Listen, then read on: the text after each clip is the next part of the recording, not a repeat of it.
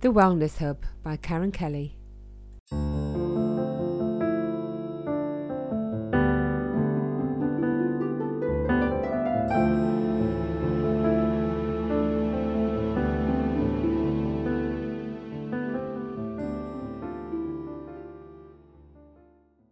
So my guest today is model mindset mentor, Teana Lynne. So welcome, Teana, to the show.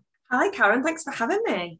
This has been something that's way overdue, hasn't it? We've bumped into each other quite a few times, and finally we're sitting down to record and listen all about your world. So first of all, you're a model and model mindset mentor. So tell us about your modeling, because you were also Miss British Isles. That's fantastic. What an achievement. Yeah, I was a model when I was about 20, and unfortunately, due to the relationship I was in at the time, it all ended. Right. And I always thought I was too old to try again until I was 47 and just applied, saw an advert for a modeling job for a local Chester designer. Gave my name in, thought, well, nothing ventured, nothing gained. Never heard anything for 6 months and got the job. Wow. And I ended up modeling for Matthew O'Brien a few times. So when I saw a advert it's like a model platform where you put your profile on for Classic Miss British Isles, I thought, do you know what? Why not? So I entered, and I never one minute thought I'd get anywhere. The next minute, it was obviously lockdown happened, restrictions, so nothing was face to face. It was all done online originally. And I got told that I had been given the title of Classic Miss Cheshire. So I'd got to right through to the finals. That's fantastic. Absolutely astounding. Could not believe it. And then it was meant to be in April. Then it was pushed back to July. Then it was August. Then it was September. So it finally happened last September. So at age 49, I competed against 49 other women. And I only went and won. That's amazing. And I didn't realise that you were Miss British Isles recently. I thought that was something you did in your 20s, and then you've recently returned to modelling. Excuse me.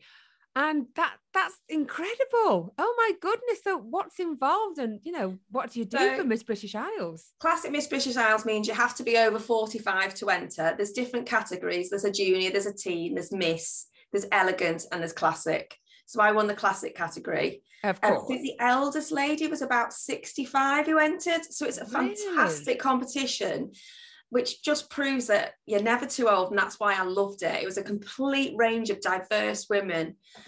Some had never modelled before. Some were doing it to try and push themselves out of their comfort zone. I think the two runners up, Miss York and Miss Liverpool. Miss Liverpool has never done it before. And Miss York had done some modelling before. So, it literally was an array of women. Wasn't it? Yeah. Yeah. Brilliant. So the competition, you had a photo shoot, and they judged you on how photographic you were, how photogenic you were, how you posed, how comfortable you were behind the camera.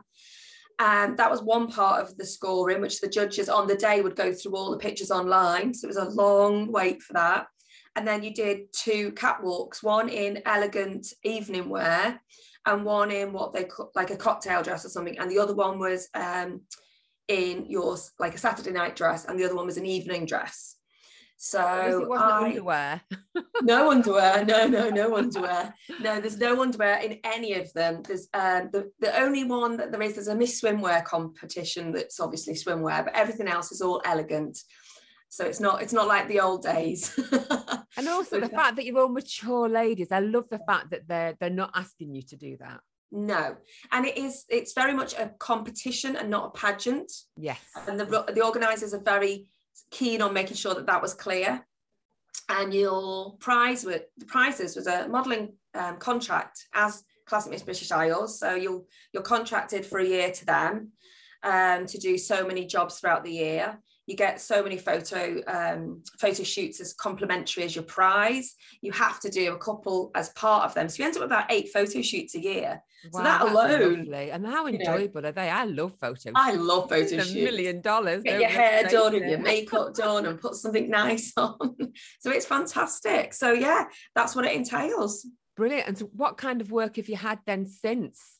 So one of the first jobs that you're contracted to do is actually go and do the winners shoot, which they then use for promotion. So it's actually all work that I enjoy. Yeah, it's not work at all, is it, really? It's not been work at all, no. And I was there as Classic Miss British Styles to the other competitions, Miss Teen and everything's kind of as a representative, wearing my crown and my sash. And another role that I am contracted to do is hand the crown over at the end of the year to the next Classic Miss British Isles. So far, all the jobs have been things I absolutely love. Absolutely love, yeah. So the British Isles, it's Channel Islands, Isle of Man, Ireland, Outer Hebrides. I'm not sure what other areas. You get to go to those places. We haven't, no. They did look at going over to Ireland, but it just, with everything going on and COVID and everything, it's just too difficult. What they are wanting to do is take us all to London to do a shoot in London and have a selfie. It's like a selfie influencer training course as well. So that's one of the prizes. So they want to take all the winners to do that.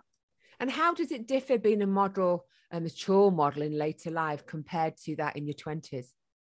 The kind of work you get is different. So it's more lifestyle rather than the editorial. It's not your high fashion Vogue covers.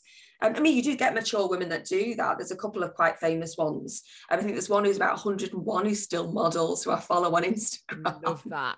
I love she's that. She's been used in, I've seen her in Vogue. She's just so flamboyant and outrageous. She's amazing. But it's more like lifestyle shoots. So I've done a shoot where I was a security guard. In the uniform, in high vis, pretending to take someone's bag. You see, I'm picturing a sexy uniform, but no, it's a high vis. That's the difference between 20s and a mature model, I guess. And then another one where I was sat at a desk on a phone, on a laptop, just pretending to be working. Then I've done a lingerie shoot for a lingerie design, someone who makes lingerie by hand. I've done a jewelry shoot. So it's different kinds of stuff, really. Yeah. And if anybody that's listening maybe wants to break into the modelling world, does it pay well? Not that I'm asking you how much you're getting paid, but does it pay quite well still like it used to? It probably pays similar to what it used to. Yeah. And obviously, the more well-known you are, the more you're going to get paid. Yeah, definitely. So it's fantastic. So congratulations once again on Miss British Isles. But it wasn't always like this for you, was it? So go back to when you were modelling your 20s, things kind of turned around quite for the negative, really, didn't they? And you suffered with anorexia. So tell us how that happened. And for our listeners who may be not quite sure, what really is anorexia? So my anorexia probably first started to show its ugly head when I was about 14. I was a really, really shy, introverted kid. I was skinny. I had no curves. I was a late developer. I had literally zero confidence. I used to try and blend in. My mum was often on a diet. She'd been a larger lady and then she'd lost all the weight and she was always on Weight Watchers or Slimming World or something. She was that would have rubbed off anyway, wouldn't it? It does rub off. You do absorb what you see. Yeah. And lots of girls in school were on a diet. And I wasn't a popular girl. No one asked me out on a date.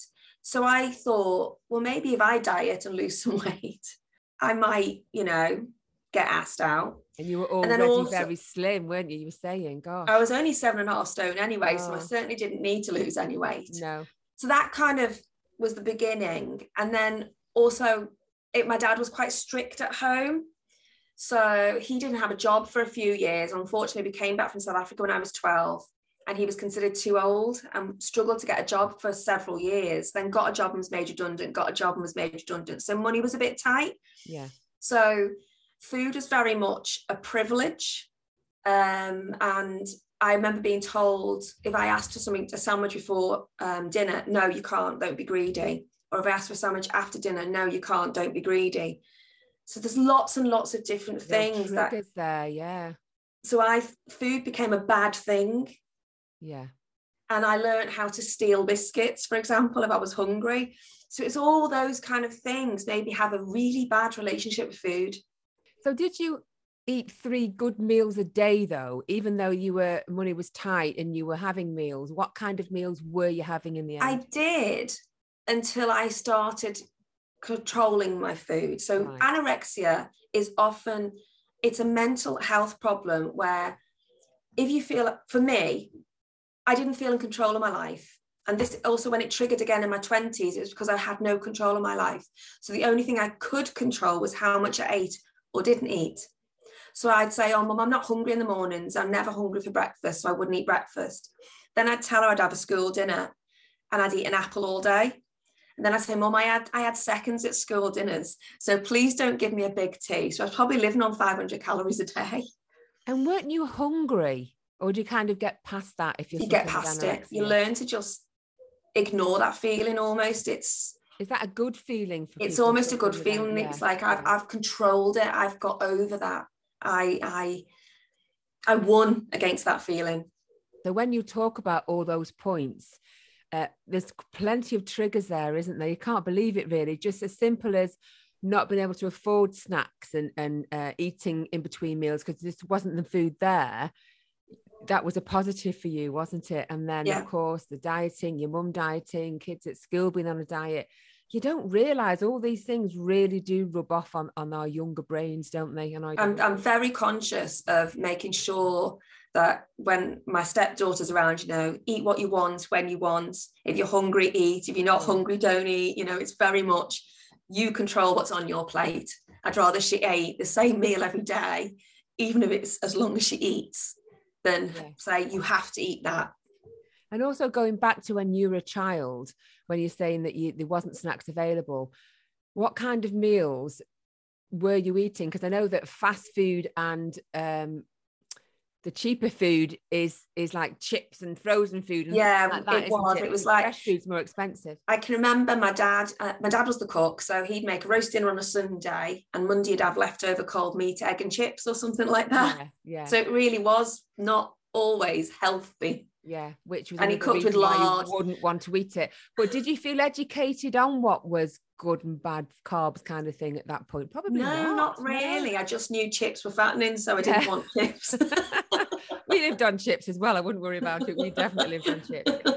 So things got so bad for you. So clearly you were losing weight, you weren't eating, and you also began to self-harm, didn't you? Well, I used to exercise ridiculously every night. I'd be doing sit-ups in my bedroom before I went to bed. I had all pictures of exercises round my bed. It was obsessive, but I hid it really well from my mum. And because I'd been naturally slim, they didn't really notice. Would you wear baggy clothes and things to disguise the weight loss? Yeah. And I left home at 17, and thankfully I got hold of it at that point. And I started putting weight on, and I didn't have to go to hospital. Thankfully, I sorted it out, but then it came back a few years later when I was in a really bad relationship where every part of my life was controlled, from what I wore to how I wore my hair to my makeup, even down to my underwear. Was like, I was told what to wear every single day, how to behave. So obviously the only thing I could control, to me, was food again. At that point, my first husband groomed me, and he moved after 3 years of grooming. He moved me in, and I was with him till I was 30, till I escaped. It was a very abusive relationship, emotionally, physically, sexually, mentally. He was a narcissist and a sociopath. I realise now, I didn't know then, and he trafficked me. So the only thing I could control was my food. So at that time, obviously your mental state was very delicate anyway, having suffered with anorexia. 17 is really young to leave home really anyway, isn't it? It's not like you're going to university and you're being with other people around you. You were on your own. Of course, vulnerable anyway. They target vulnerable people. They seem to spot vulnerable people a mile off. So what was your life like at that time then with your first husband? Did they stop you seeing your family and your friends? I was isolated. I didn't see my parents for 6 months, and then he allowed me, but it was very much, it was controlled what I was allowed to say, what I wasn't allowed to say. I wasn't allowed to discuss my feelings or my problems. It was private. They were for us to discuss. He literally brainwashed me. My mum did call him Svengali. I think she kind of had an inkling that something was wrong, but I was like, I know what I'm doing. I know what I'm doing. I'm a grown up. And how did you get out of that relationship? It took, well, I was 30 before I escaped. And I got to the point where I thought I'd actually rather be dead. And he told me I'd only leave him dead in a box. And I literally thought I'd rather be dead. So I'm just going to tell him I want to leave. It was the scariest thing I've done in my life. I can imagine. And he said, right, okay. And he asked me to sit on his lap when I told him. I felt physically sick when I told him. And then he just picked me up, put me down and left. And I thought, oh my God, he's gone to get a gun. That's it, I'm dead. Literally stood there frozen. And then he said, right, phone your mum. She probably knows you were going to do this anyway, which she didn't. I'm going out, start packing your bags. He even controlled how I left. Yeah. And he wouldn't let me take anything personal, took my jewellery off me. I left with nothing, just my clothes in bin bags. And your life, though, at least and my life back, and you were free. And he dumped me in Chester. Oh my goodness. But rather that than keep on living in that kind of relationship. Yeah. So I briefly was asking you before about the self-harm as well. Teana, did that happen while you were with your first husband? Yeah. I mean, I never like cut myself or anything. I just used to look at myself in the mirror with disgust. I mean, I was tiny and all I could see was fat. So I developed body dysmorphia. You pull at your fat, is that right? Yeah, I used to like grab at all this part of my body and my belly and my thighs. And then on a good day, I'd look and think, God, I'm covered in bruises. What have I done to myself? So you were really tugging hard, weren't you? Yeah. Your skin. Yeah, I went for help. At the time I was doing a short college course, and I asked a college tutor, said, can I have some, I think I'm going mad. And look what I've done to myself. I'm black and blue. And she got me some counselling, which helped with the anorexia. Brilliant. Oh, Teana, we're just going to take a short break now to give a shout out to my fabulous sponsor, and we'll be back in a few minutes' time. Let me introduce our sponsor, Everything Genetic Limited, specialists in preventative healthcare testing, helping people to identify to see if they are at risk of developing common hereditary cancers and heart conditions. Based in Nantwich, Cheshire, they partner with some of the UK's market-leading laboratories, supplying revolutionary genetic tests to healthcare providers and patients for the detection, diagnosis and treatment planning of cancer, heart disease and other illnesses. One of their main aims is to democratise genetic testing, meaning everyone can take control of their own well-being and healthcare to detect any problems at an early stage, when they are most treatable. They also offer a COVID testing service which is on the government list, initially launched to support clinical partners who were unable to get patients in during the pandemic. This service enables patients to come back into clinics to resume all important cancer testing and is available through over 200 partner companies. They offer a comprehensive range of coronavirus COVID-19 test kits and services for individuals, healthcare providers and employers. For more information, visit their website everythinggeneticlimited.co.uk. So welcome back to the show. We're talking to model mindset mentor Teana Lynne. So Teana, before the break, we were talking about anorexia, your abusive relationships, and also about self-harm as well. But you've also suffered with body dysmorphia as well, haven't you? What is that for our listeners? Body dysmorphia is where you don't see what others see. So you could be a size 8, but you're in your mind, when you look in the mirror, you see a 12 or a 14 or a 16. Yeah. It often happens with people who've lost a lot of weight, who get slim but just can't see it. It's like your eyes are playing tricks on yourself. Your eyes take it in, but your brain throws something back out. So you see mounds of flesh and fat, and there's nothing there. You're skin and bone, and people are like, look at yourself in the mirror. You're tiny. You're like, no, I'm not. You can't see it. You can't see it. Well, it's a really very weird thing how your brain distorts what your eyes are telling you. Yeah. I remember a program. Was it with what's his name? Gokwan. Gokwan. And quite a lot of women, in fact, the majority of women, if you think of the early programs he did, they must have suffered very similar, because he would have a lineup of women, if you remember, and he would ask them to go and place themselves where they thought they fit in. And they were always 2 or 3 dress sizes bigger than what they thought they were. And they couldn't believe it. So it's the same sort of thing, isn't it?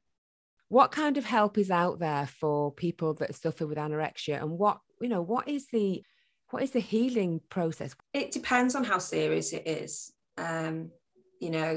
If some people are at that level where they're going to die if they don't get help, and they can be forced into hospital, right? Then they're fed through a tube. Yeah, literally. That doesn't help their mental state, but that keeps them alive. Yeah, it is a matter of going for counselling. As far as I'm concerned, there are Eating Disorders Association. There's help. You can go to your GP. You can go online. You can go privately. But the biggest crux of it is finding out what is your cause and fixing that until you realise what caused it. And for me, it was all about control. Yeah. And a lot of the time it is about control. It's finding why you feel that way and fixing that problem. And once you fix that problem, you can then work on the rest. I mean, you're always going to have issues, like every woman. We all look at the mirror and go, oh God, I've got that'll be your weakness, won't it, as such? It's going to be the weakness. Yeah. But it's about, for me now, I haven't had a little stumble for many years. Yeah. And I kind of know. So how I have fixed it now is, for example, if occasionally, a few years ago, I remember going out for dinner, eating a big meal, and I just suddenly felt this self-loathing, and I want to go and purge. That means go to the toilet and vomit. So that's like a bulimia, isn't it? Yeah. And I wanted to get rid of what I put in my body because it felt disgusting. So I told my partner, I want to do this. And he was like, you don't need to. I was like, yeah, just keep talking to me. Yeah. Well, that's good though, isn't it? Because you're recognizing that. So my next question was going to be that, how is your relationship with food now? You've answered it to a certain extent. I love food. Yeah. Aren't you married to a chef as well? You've gone full circle. You've got I'm engaged. Yeah, I'm engaged to a chef, and he feeds me really, really well. But he is very conscious, and he'll say, oh, I'll air fry these chips for you, and I've got loads of veggies, and he'll always try and, he won't make hugely fattening foods that make me go, oh. Yeah. Because obviously being a model, I have to keep my figure too. Well, exactly, of course. And we all feel full after a big meal. It doesn't last for too long, does it? No. We all love that. No, I do. I have a really good relationship with food now. I don't think of food as bad and good. It's just food. Yeah. And I eat whatever I want in moderation. I look at it as health now, not a diet. I never diet. I just eat healthier. Yeah, brilliant.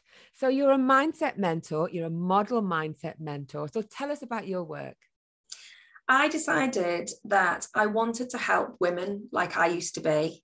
So I worked in corporate for 15 years in finance, and I was successful, but it just never got me here. I just felt I needed to do something more.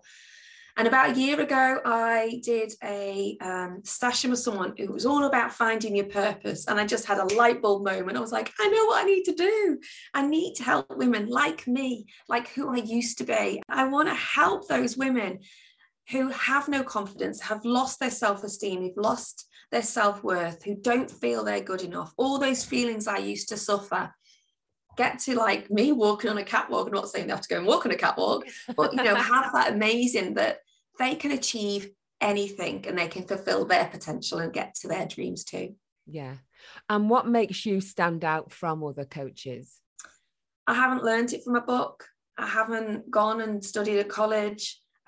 I've learned what I've learned through personal lived experience. I've turned my life around by teaching myself to get rid of my self-limiting beliefs. So I finally believe in me and I now value me.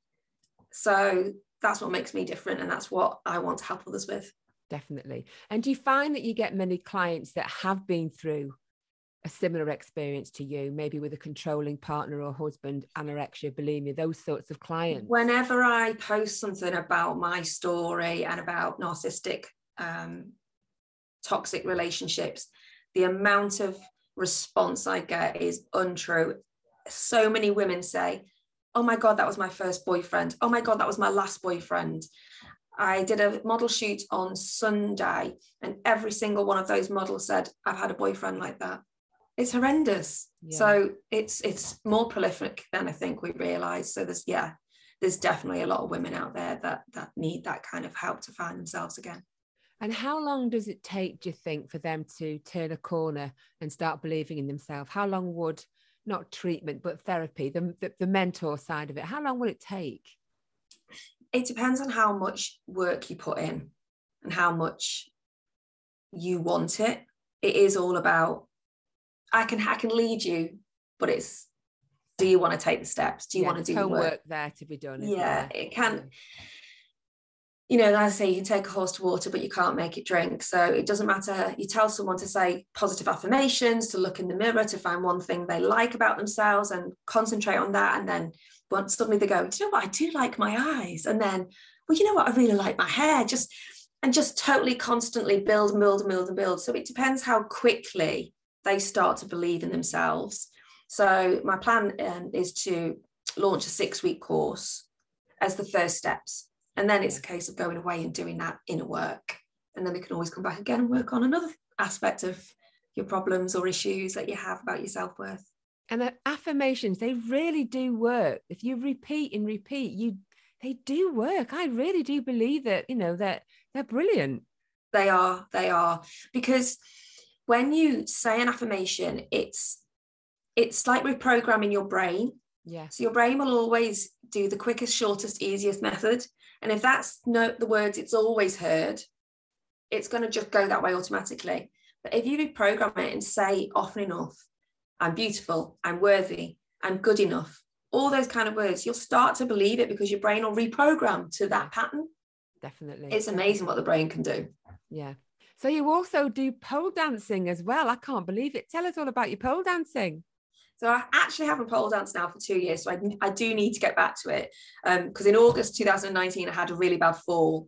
I was upside down on the pole, holding on with just my arms, with my legs akimbo. And I just had my brain went blank. I thought, I don't know what to do next. And I literally let go. And they're quite high. You're quite high up, aren't you? Yeah. Thankfully, I didn't break anything, but I had a really bad shoulder for a good 6 months that I couldn't go back. And then lockdown happened. So I need to get back because it was an incredible way of fitness. And it's also massively confidence boosting. Yeah, it's really good for your core, isn't it? It's great for your core. And girls and women of all ages and all sizes can do it. And we used to do a charity show every year for the students, and watching people who are really shy push themselves and get on stage in front of a friendly audience raising money for charity, and then come off and go, oh my God, I did it, I just love what I just did. Having been terrified beforehand is absolutely wonderful.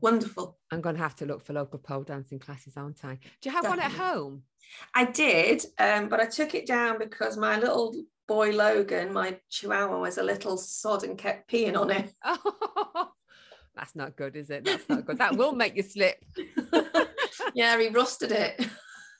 I mean, they're quite secure though if you have them at home. Yeah, you can. It's the brand I had was an X-Pole, and it works by torsion, so you twist it in opposite ways and it pushes against the ceiling and the floor. Really, really safe. Yeah. My fiance could even get on it, and he's about 98 kilos, so yeah, it's very safe. Yeah. Oh, I have to have a look at that then. And you've also got a house full of dogs. Tell us all about your dogs. I can't hear them though. I've not heard one today. Oh no, I'm upstairs in my office and they're downstairs in the kitchen, because every now and then they do a little sing-along all together, which is, you can't hear anything for them then. Never harmony. So I've got 4 chihuahuas. Logan, who is a Afan Wawa. He is half Afan Pinscher, half Chihuahua, but looks like a Chihuahua, like a scruffy Chihuahua. Then there's Rogue, who is chocolate brown Chihuahua with a little white stripe. You might be getting a theme here. Yeah. Storm is chocolate, and she's a storm in a teacup. And Mystique, who was born lilac but has gone kind of a different colour now, and she is an happy accident between Logan and Storm. So didn't you say that one recently passed as well? You used to have 5 dogs, didn't you? About a year ago, I had a miniature schnauzer as well called Cassie, who was 16, bless her. Oh, well, Teana, it's been fabulous talking to you today and hearing all about your British Isles title, you know, helping others with anorexia and your mindset mentor. For anybody that's listening that wants to, maybe has any questions about anything or needs help and would like to talk to you, how can they get in touch? So you can find me on Facebook under Teana Lynne. You can find me on Instagram under Teana Lynne. And you can find me on LinkedIn under Teana Lynne. I'm very easy to find. My company's called Pathway to Potential. Right. So I've got a Facebook group called Pathway to Potential. But on all across social media, you'll recognise me. It's just Teana Lynne. Just keep simple and easy so you can find me. And Teana is Teana, not Teana. It is. It's Gaelic. Wonderful. Oh, I wish you all the best with your mentoring, and I'm sure our paths will cross again in the future. I look forward to it, and thank you for having me on. You've been listening to The Wellness Hub, part of the Appetite for Life series by Karen Kelly, sponsored by Everything Genetic Limited. If you'd like to be a guest on this show, or interested in any sponsorship packages, you can send me an email, letstalk@karenkellypodcasts.co.uk, or visit my website www.karenkellypodcasts.co.uk.